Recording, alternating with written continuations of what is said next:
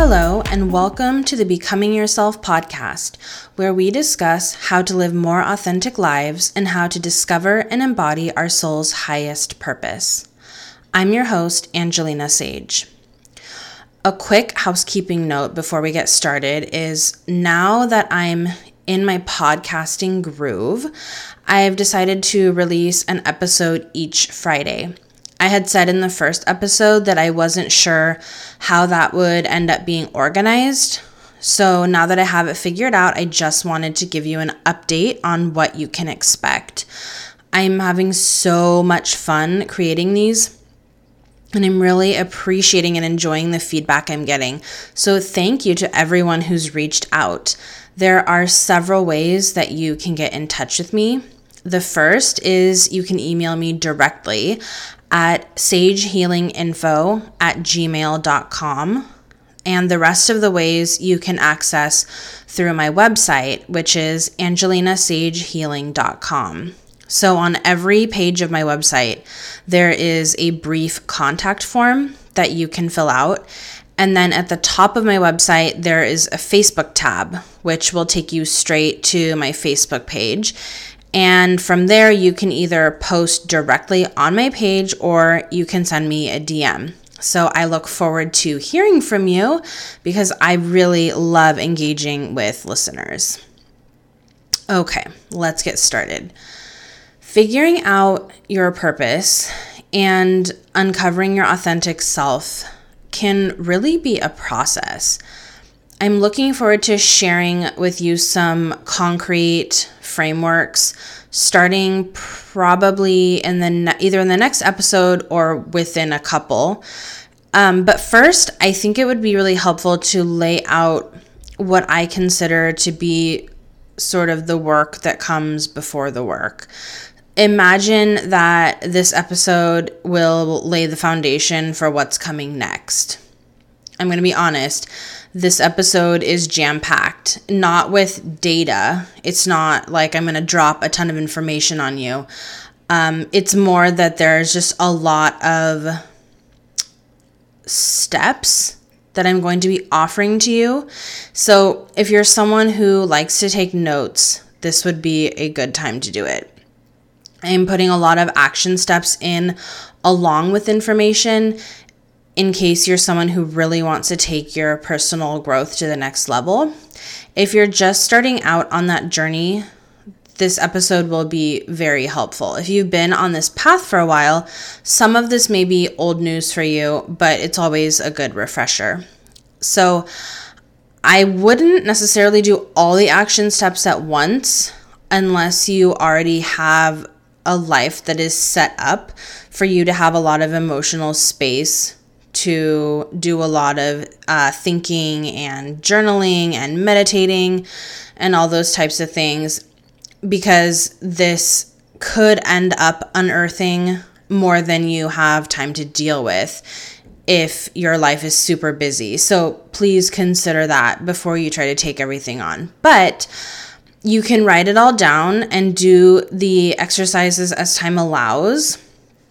And by giving them to you all at once, first of all, you know where to come back to when you're ready to go to the next one. But you can, when I say them all at once, you can choose to start with the ones that are really speaking to you right now, because that will certainly be the best place to start. One of them or two will probably call to you, and that's your way of knowing, okay, this is where I begin.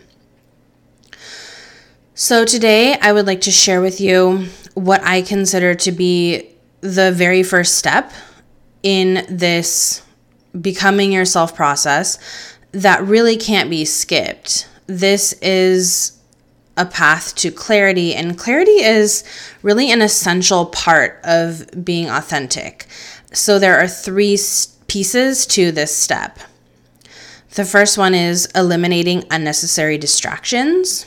The second is turning off your autopilot setting. And the third is radical self-honesty. So let's start with distraction. Distractions are everywhere. That's just kind of the reality of the world we live in. We're over communicated, we're overwhelmed, we're overstimulated, and a bunch of other overs.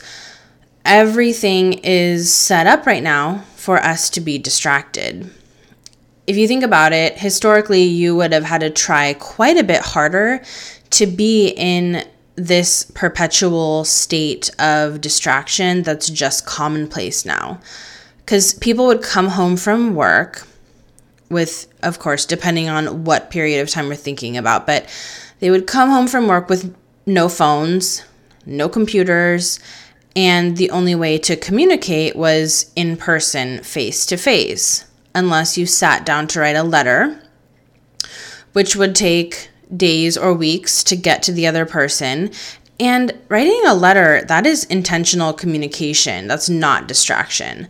So I am not in any way suggesting that we try to go back to that time or try to emulate that time, and really we can't anyway. But I'm just trying to say, hey, we kind of take for granted our current lifestyle now as being normal, in air quotes, but it's actually not normal for humans. It's like brand spanking new. So distractions are really personal. So from one person to the next, it's going to be really variable. To one person, reading may be a time of focus and introspection and deep learning. And then for another person, it might actually be a way to forget about what happened that day or what is currently making you unhappy in your life.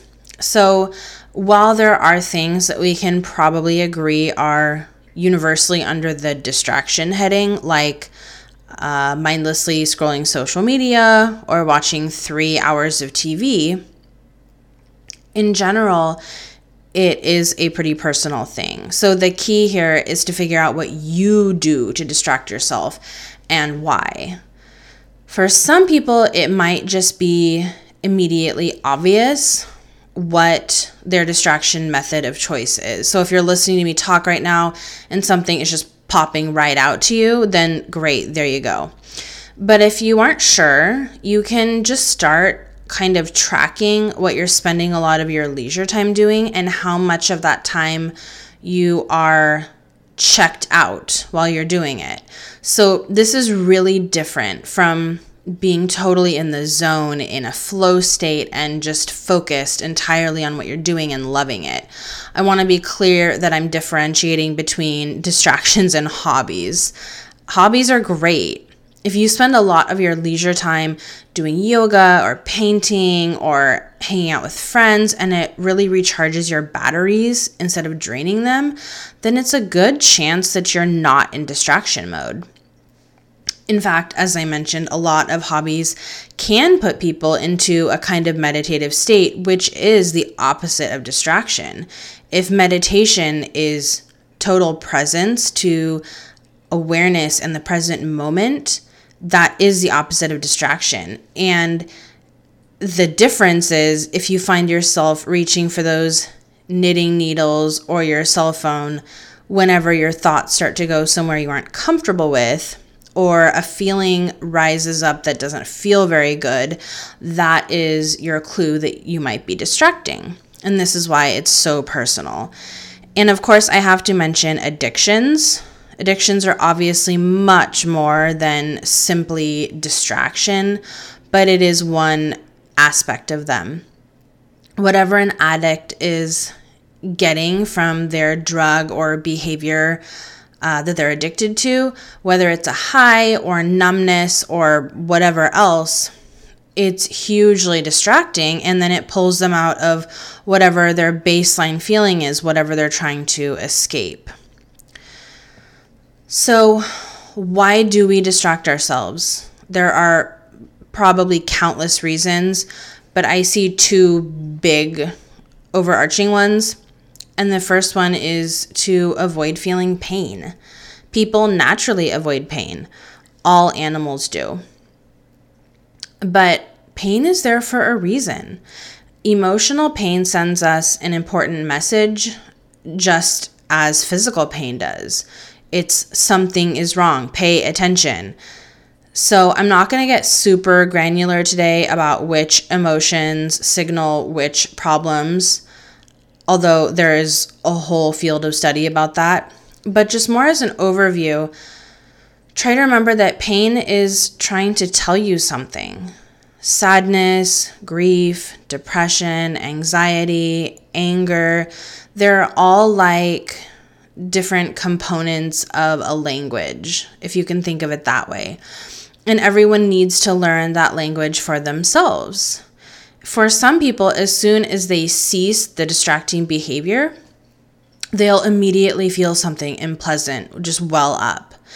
And that's actually great. It might be kind of alarming and certainly uncomfortable, but it makes your job a bit easier because you don't have to go digging. So again, a disclaimer, if you have an actual addiction or any serious trauma, please seek help from a qualified professional instead of trying to figure it out yourself. I personally have experienced PTSD, and it took a couple of years of trauma therapy and EMDR to work through it. It is no joke. So this advice that I'm extending is for people who do not have any serious unresolved trauma. So I just want to be clear about that. So you might be wondering, okay, if I cut my distractions, what will I do with the time that I usually spend in that distraction? That's a great question. So I can offer all the usual suggestions like do yoga, meditate, take a walk in nature. Those are all totally awesome. And actually, I do recommend all those things. But the truth is, it doesn't particularly matter what you do as long as you're not distracted. You're looking to cultivate a sense of stillness and a sense of quiet.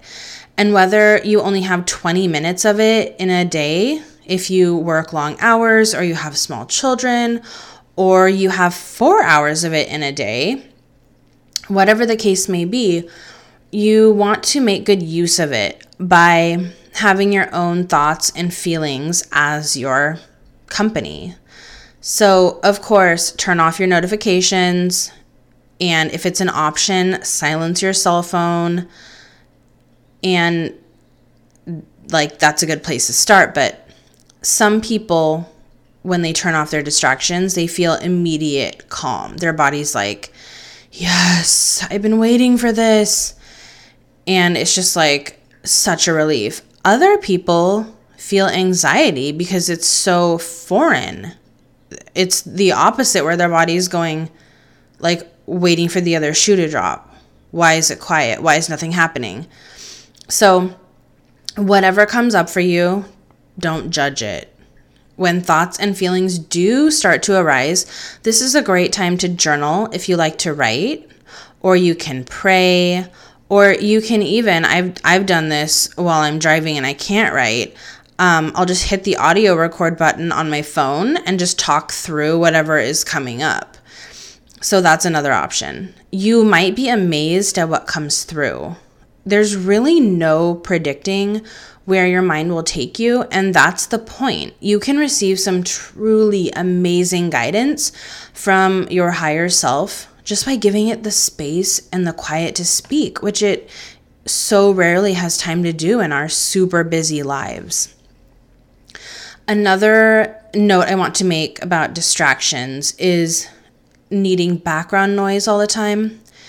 If you're someone who feels like they need music or the TV on in the background all the time when you're falling asleep, when you're making dinner, or whatever, try a couple of days without and see what happens. There's actually no shortage of scientific research showing that sound pollution causes many adverse effects on both the mind and the body. And many people, though certainly not all, who seek constant background noise are in some way trying to drown out their own thoughts and feelings. And this isn't a judgment at all. It's not. Like, if that is a coping strategy that you use, okay, that's just information. Other people use other ones. But it's an important observation. And Meal times are another important thing to focus on. I'm sure you have heard all the talk about not eating on the go and how bad it is for your digestion. It's so true. So as a good general rule, try taking 5 slow, deep breaths after you sit down before you begin eating. This will signal to your body that you are safe to rest and digest. And again, notice if you're distracting yourself while eating. Notice if when you sit down to eat, you're scrolling through your phone or, reading anything. Notice if you can just sit and eat. We don't do that anymore. We don't just sit and eat. If you're by yourself, see if you can sit and eat in silence. What happens? If you're eating with your family, maybe you already have a practice where you don't allow distractions at the table. If so, that's cool. But if you typically eat dinner with your family with the TV on, go ahead and see what happens if you take that distraction out for a couple of meals. What happens to you? What happens to everyone else? So that is another good thing to practice. And taking time to chew more thoroughly will help you assimilate your food better, digest your food better, and again, showing your body that it's time to be calm and to actually digest your food. For the action step on this one, I would like to extend an invitation to you to try a distraction-free week. Now, I recognize that this is pretty ambitious, especially if you've never tried anything like it, because it's kind of like a fast. But it has the potential to change so much for you. If a week feels like too tall an order, then just try 2 days. Maybe sit down and think of the things that you either know for sure you're using as a distraction or things that you suspect you're using as a distraction, and just avoid those things for 2 to 7 days and pay attention to how you feel and what unfolds for you, because that information will be really helpful for you moving forward. Most people realize when they do this that they don't actually get as much out of social media as they might have thought, or that, watching TV habitually just numbs them out but doesn't actually make them feel better. Some methods that I would typically put under the distraction column rather than the hobby column aren't all bad. Like, there's nothing wrong with Instagram. It can be used for good in a lot of ways. It's about how you, in particular, are interfacing with these things, and only you can know what is benefiting you and what is simply distracting you. But if at the end of the 2 to 7 day distraction break, it's really clear that 1 or 2 methods are lowering your quality of life somehow and keeping you from experiencing that time where you sit with yourself and you let your spirit speak, then please consider either permanently or semi-permanently removing those things from your life while you do some inner work, if that's what you want to do at this time. Okay, moving on to autopilot. What I mean when I say autopilot is anything that you do because you have to, and you do it without thinking about being present in the moment. So I want to note that falling under the heading of things that you have to do includes both things that you actually have to do and things that you perceive that you have to do. There will always be things that we have to do. We have to work. We have to take care of our kids and our pets if we have them. We have to pay bills. No one can avoid these things. But in my experience, we really tend to have a less than realistic view of which things truly fall into that category. So an example would be, if you think you're really stuck in a job that you hate, but you might not actually be. Maybe for the moment you are, for certain, but it's rare for someone to be actually stuck in a job long term. It's much more common that these things can be shifted and changed with some planning and some mindset shifting. When I was at my lowest point about 4 years ago, I honestly, in the depths of my soul, believed that I could control next to nothing in my life. I was in a legitimately crappy situation, and temporarily there were many factors that were outside of my control. But, oh my gosh, if nothing else, you always have control over your mindset and your attitude and what you choose to focus your attention on. And that's what I really wasn't getting back then. In less extreme cases, then you usually have control over a lot more than that. And then there's always this cost-benefit analysis that needs to happen. So, do you really dislike your job and feel like it's not an energetic match for you? Is there a job that you want instead, but it would require something like a pay cut or moving to another city or another state? Maybe it's worth it. Who knows? Entertain it from all angles. I'm not at all trying to tell anyone to quit their job, but I'm using this as an illustration that you're not always as stuck as you think you are. Maybe you are actually stuck in your job for the moment, okay? So what else can you change? Do you need more time alone? Do you need more time socializing? More time playing? Look at all the factors outside of your job that you do have control over and put your focus on those things.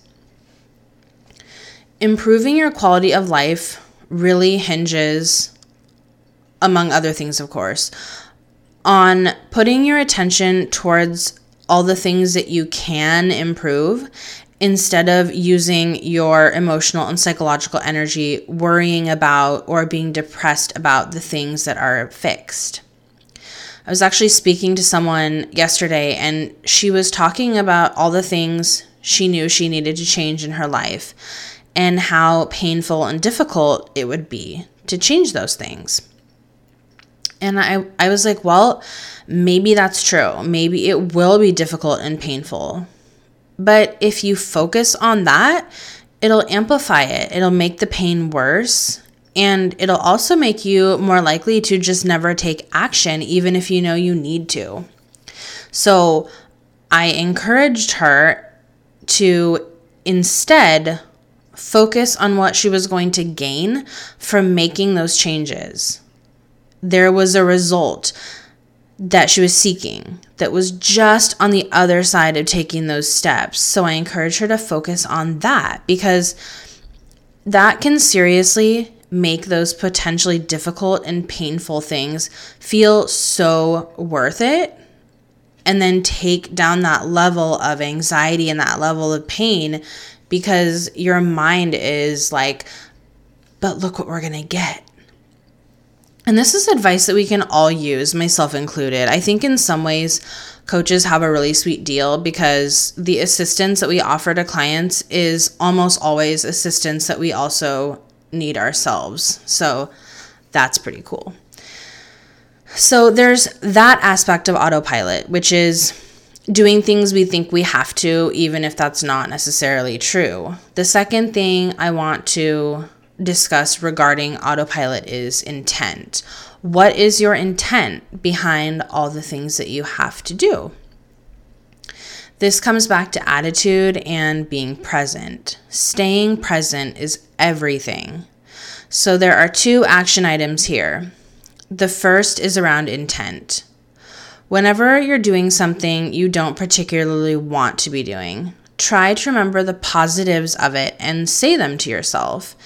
If you get home from work, let's say, and you're exhausted and the last thing you want to be doing is cooking dinner, try to take a few breaths and just say to yourself, I'm doing this because I want myself and my partner or family to have healthy home cooked food because that is what's best for us. I know this sounds like so stupidly simple and elementary, but if you do it often enough and across enough contexts, you will build a practice of thinking about these things, these have-tos, as I'm doing this because I actually want to. Because, hey, could you go to a restaurant instead? Of course. But there's a reason why you're choosing not to. It could be because you are dedicated to health and you know that most restaurant food is not healthy. It could be that you're trying to save money. Those are both great. But again, focus on what you're gaining, not what you're losing. If you haven't reached a point where the benefit of going to a restaurant outweighs the cost of cooking after a long day, then it's still worth it to you. And you can totally improve your mood by focusing on that. And guys, it's so empowering to realize that it's actually your choice to make those decisions. Like in the moment, it doesn't feel like it. In the moment, it's like, oh, I have to cook dinner. But if you like really zoom out for a minute and think about it, you're like, in some strange way, I do want to be cooking dinner. Maybe I don't want to be putting in more work at the end of a long day, but I'm getting something out of this. It's worth it to me, and it's so empowering. So the second action item here is staying aware and staying in the moment. Let's just stick with the cooking analogy since we're already here. Engage your senses. Turn cooking dinner into like a mini meditation. It's totally possible. Listen to the sounds as you chop vegetables, smell the spices or the fresh green smell of herbs, feel the warmth coming from the oven. Why would you do this stuff? I know it sounds wacky. Here's why. When you're in your body, it's impossible to be anywhere else. You can't be daydreaming, you can't be worrying or overthinking, or any of the other things that pull you out of the present moment. It's actually a good practice to see how often you're present versus how often you're somewhere else. And this is going to be wildly variable from person to person. But what can start out with the simple be in tune with your senses while cooking dinner exercise can eventually grow and turn into, what am I feeling during this disagreement with my friend or my business partner? What is the best way for me to respond? Actually respond versus just reacting. And being present, increasing your body awareness, and not being too much in your head are all great practices as you move through your journey to finding your best and most authentic life. Now, I don't know that it's possible to never be on autopilot unless you live in like a monastery and have literally no demands on your time other than cultivating self-awareness. If it is possible, I'm sure as hell nowhere near there. So the point here is not to achieve perfect presence or perfect anything for that matter. The point is that little by little, you will start to notice more and more, even to the point where you might end up saying, damn, why did I start this? I'm noticing everything now. But that's good. It's really good. If you can increase the time in each day where you are present in your body, aware of why you're doing what you're doing, and feeling gratitude for even these little things, that has more power than I can possibly articulate. There are people whose lives have totally changed without a single circumstance changing because the way they perceive their life has changed dramatically. And these practices will help so much as we move forward over the coming weeks and continue to learn more ways to become ourselves.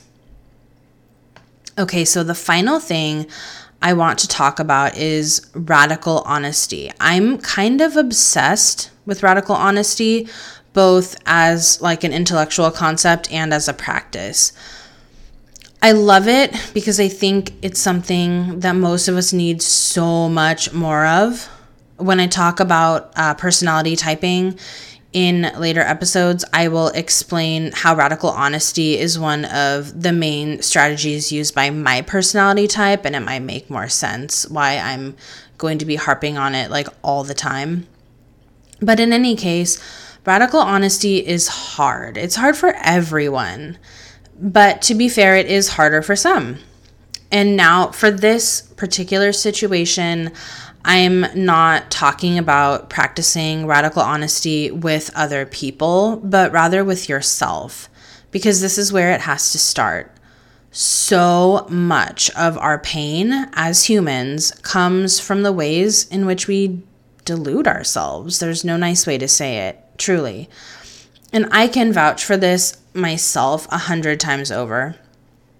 I remember the moment when I realized and fully admitted to myself that my marriage was in serious trouble and that I couldn't lie to myself about it anymore. I had no idea what I was going to do about it, but the moment of clarity, so to speak, was huge in and of itself. And honestly, until that moment, I wasn't even aware that I had been lying to myself about it. It was one of those really cliche, like the wool was pulled from my eyes moments where I thought, how the fuck did I miss this? Like, it was truly shocking. And the tough thing, it's also a blessing, but it's tough, is that once you see something clearly like that, you can't unsee it. So to begin, please don't get ahead of yourself. This is a really easy thing to do that won't help you at all, is getting ahead of yourself. Like, the most natural thing to do here is think, mostly subconsciously. Okay, if I admit that I have to stop this, then after that, I'll have to change this and this and this. And pretty soon you can end up catastrophizing this whole situation that may or may not even be true, because no one can see the future. So again, try to stay in the present moment. If something is coming up for you, just stick with that particular thing and try not to go on a journey of, and then this and this and this and this. Just stick with the one thing. People usually know what they're telling themselves stories about. And those stories often start out in a way that is helpful. As an example, if there's a child growing up with abusive or addict parents, then things like denial and avoidance are quite literally survival strategies. Kids must utilize those in those types of situations in order to make it through their childhoods. But the trouble starts when whatever harmful or unhealthy situation we are in is over. We leave the situation, but we continue the avoidance or denial behaviors. And most people are not aware that this is happening, by the way. I personally had to get a lot of therapy and a lot of training to become a healer myself, to even become really cognizant about these things in myself. They're so deeply buried inside our psyches, and the survival-based parts of us want to keep them. That's normal. But here's the thing, we don't want to just be survival-based. We want to move beyond that so that we can actually thrive. This seems like a really natural time to bring up Maslow's hierarchy of needs, which you can look up if you are unfamiliar with. Our survival needs need to be met before we can move on to that place of thriving. So we're talking safety, security, having adequate food and shelter, things of that nature. So that's why children, well, it's one of the many reasons why children don't do things like self-development, because they haven't reached the point where they can support or defend themselves. But even adults can, and often are, in a similar place. And if that's you, please don't beat yourself up about it. It's not just homeless people who are in this state. When I was at my lowest point, I was 100% still in survival mode. My physical and security needs were being met, but emotionally, psychologically, things were in such chaos that my mind was still perceiving a lack of safety. And that's what a lot of people who have chronic stress and chronic anxiety experience. So the way through this is highly specific from person to person, and therefore not podcast material. But the action step here is to just start noticing where you're being less than honest with yourself. This is a process that can take years for some people. I really do believe that it's lifelong for most of us, which is why we're given a whole lifetime.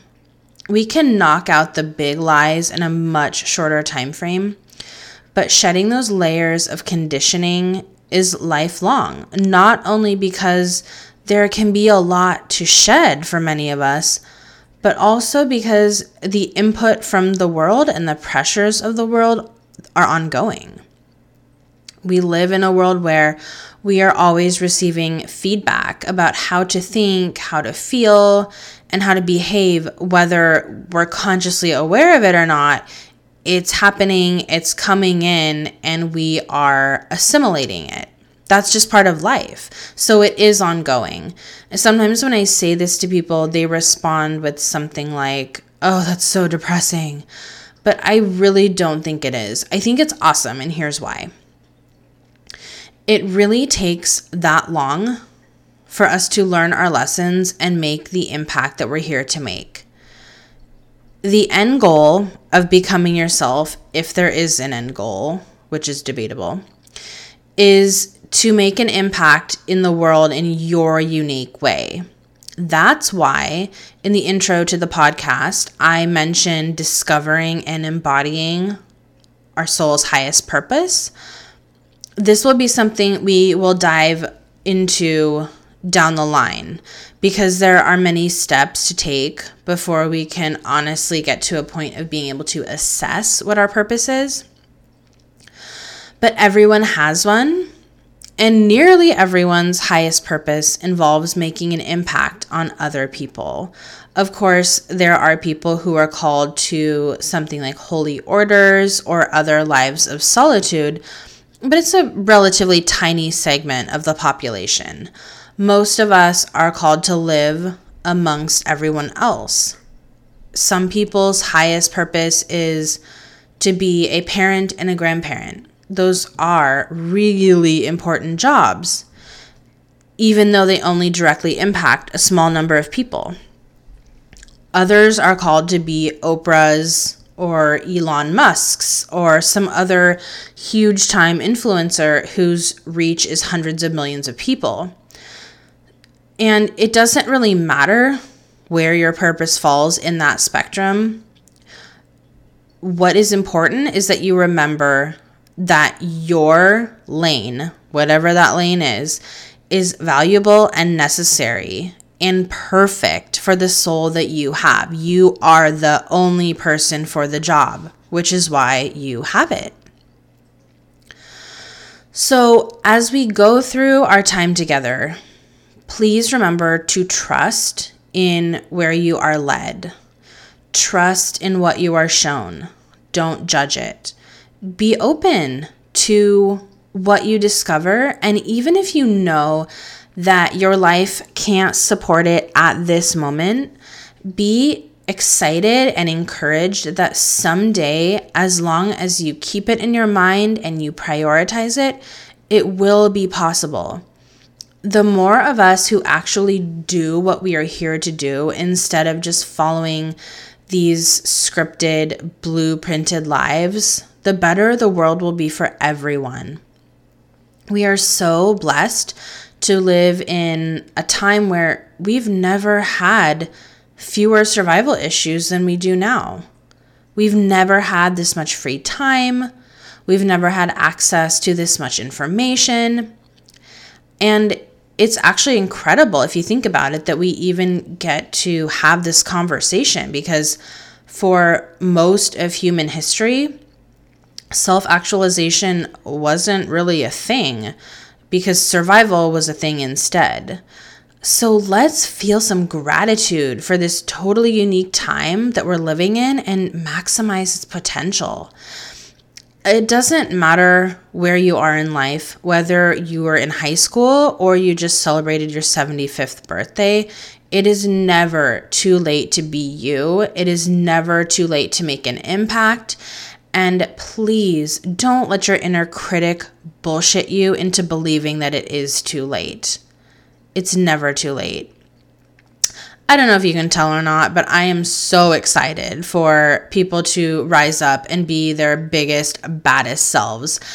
I can't wait to see it. I am so optimistic about, in some ways, the way that things are going and the curiosity that people have, that we're asking these questions. What is my purpose in life? How can I make a bigger impact? Like, that is just outrageously exciting to me. I hope you have enjoyed this episode. I know it was a lot. Whew, take a deep breath, everyone. Before I sign off, I want to let you know that sometime in the near future, I haven't decided exactly when, but it will be soon, I will be doing a mini series on the podcast on personality typing, because I've studied and taught Myers-Briggs for many years, and I think it's a great leverage point for becoming yourself and figuring out your purpose. Because this is a little more well-known and mainstream than some of my other favorite tools, I would love to know if you have any specific questions around this system. They can be general questions about how the system itself works, or specific to individual types. I would love to get a feel for how much familiarity you as my listeners have with the system and what aspects of it you would like to know more about. So if there's anything you'd like me to talk about or address, you can contact me through any of the ways I noted in the beginning. I look forward to digging into this topic with you. It is actually much deeper than you might expect. As always, thank you so much for tuning in and hanging out with me. If you choose to take any of the action steps that I suggested, best of luck on doing that. Please remember to be patient and gentle with yourself. This really is a marathon. It is not a sprint. I will talk to you again next week.